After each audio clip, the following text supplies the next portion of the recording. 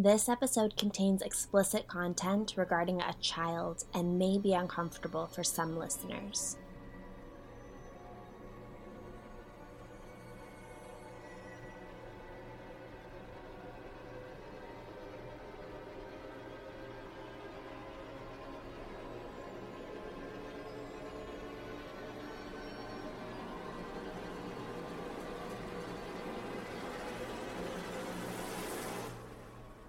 The following podcast contains explicit content and is not suitable for all listeners.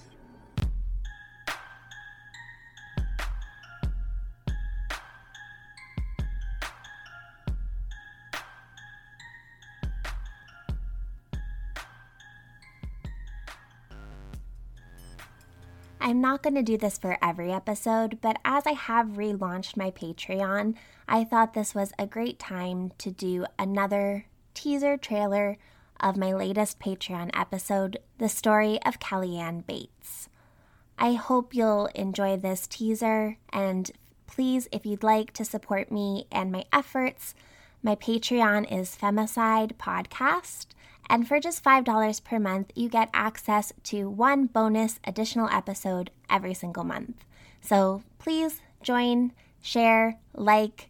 I really appreciate all the support you can give, even if it's not in a monetary value. So thank you so much, and here is my latest Patreon episode, episode 3 on Patreon, The Story of Kellyanne Bates.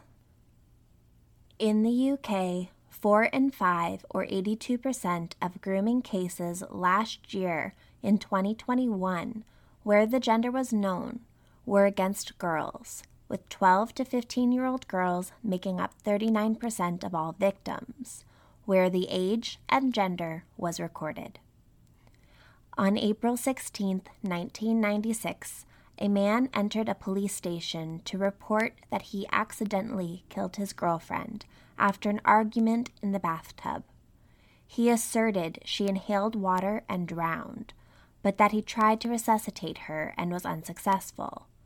However, when police arrived to their home in Manchester in England, they found the 17-year-old's body to have over 150 injuries and the most extensive trauma they had ever seen. This is the story of Kellyanne Bates. Kellyanne Bates was born on May 18, 1978, in Hattersley, near Manchester in the UK. Her parents, Margaret and Tommy Bates, were very close to their daughter, and the family spent a lot of time together during her early years. Kellyanne was known to be confident, kind, thoughtful, and an all-around good kid. She had 2 brothers, Andrew and Paul. I'm not sure their exact ages, but one appears to be a little older and one younger, putting Kellyanne as the middle child. I believe one is 4 years younger and one 2 years older, in and around that range. In photos, they appear to be quite close, and overall, she just looks like a happy child and teenager. There is a photo where she is laughing with a bottle cap stuck to her forehead, so you can tell she was just a normal, funny teenager. I put a lot of photos up on my Patreon for this episode, so that you can get a real sense of Kellyanne. Her mother stated in an interview, quote, "Kelly loved children and wanted to be a teacher. She was soft-hearted and very maternal," end quote. She was also very active, playing football and hockey with her friends. But as with any teenager, Kellyanne started to distance herself from her family when she met someone at 14 years old and fell in love. At first, her family was happy Kellyanne had a boyfriend, and for the next 2 years, Kellyanne did her best to keep her family and her boyfriend apart. Figuring she was just shy about it or didn't want the attention from her parents, her family didn't press to meet Dave Smith, assuming he was just a boy from school. But after Kellyanne had snuck out at night multiple times, and even going for a few days, her parents became worried, as any parent would be. Dave spoke to them on the phone, assuring them she was okay, But finally, when Kellyanne was 16 years old, Margaret and Tommy Bates met Dave Smith for the first time. Margaret stating, quote, "The first time I met him, he swaggered down the stairs, and it made the hairs stand up on the back of my neck," end quote. That's because their daughter wasn't dating a boy from school named Dave. In actuality, Kellyanne was being groomed by 45-year-old James Patterson Smith. At the time, she told her parents he was 32 years old. A little bit confusing, but I assume that they thought 32 was going to be better than 45 for her parents, and I'm not sure why, because both are horrible when it's a 14 or 16-year-old child. In hindsight, her mother stated, quote, "I know I shouldn't say this, but I wish I killed him the first time I saw him. That way Kelly would still be alive," end quote. I don't normally speak much about the perpetrators of the crimes, but I think a bit of James's background is relevant to Kellyanne's story. James was unemployed and divorced, living in Gorton in Manchester.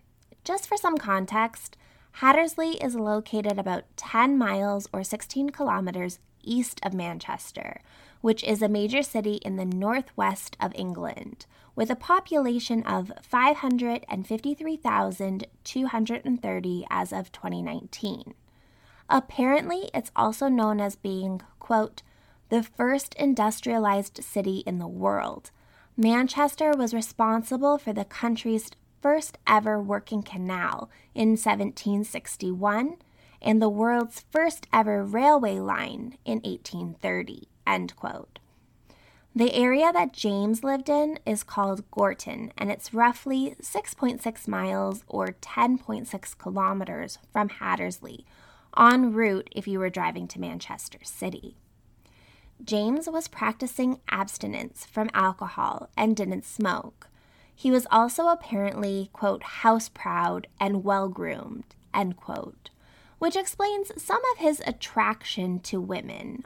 On paper, he seemed like a pretty good catch, minus the unemployed part. But I don't know if he was just laid off at the time of Kellyanne's murder or if he was unemployed for years. But he was violent for years. His 10-year marriage ended in 1980 with allegations of abuse from his ex-wife. Following his divorce, he began dating 20-year-old Tina Watson, who became pregnant with his child. She alleges that in their 2-year relationship, she was, quote, used as a punch bag, end quote, even during her pregnancy, stating, quote, "At first, it was now and again, just a little tap, but in the end, it was every day. He would smack me in the face or hit me over the head with an ashtray. He would kick me in the legs or between the legs," end quote. Tina managed to escape his control, and I'm not sure how their child is doing or if she kept the child, but thankfully she did leave him. Unfortunately, after Tina, he met 15-year-old Wendy Mottershead, who he also abused during their relationship. In both Tina and Wendy's cases, he attempted to drown them both in a bathtub and a kitchen sink, respectively. I don't know how long he was with Wendy or if he had dated anyone else following her relationship, but it was in 1992 that he met Kellyanne, as she was babysitting for his friends, and her ordeal began, and his increasing violence escalated. If you'd like to continue listening to this episode, I have linked my Patreon account in the show notes of this episode.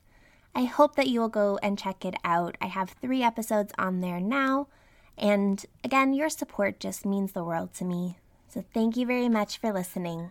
I'm your host, Sean Marie, and join me next time for another story.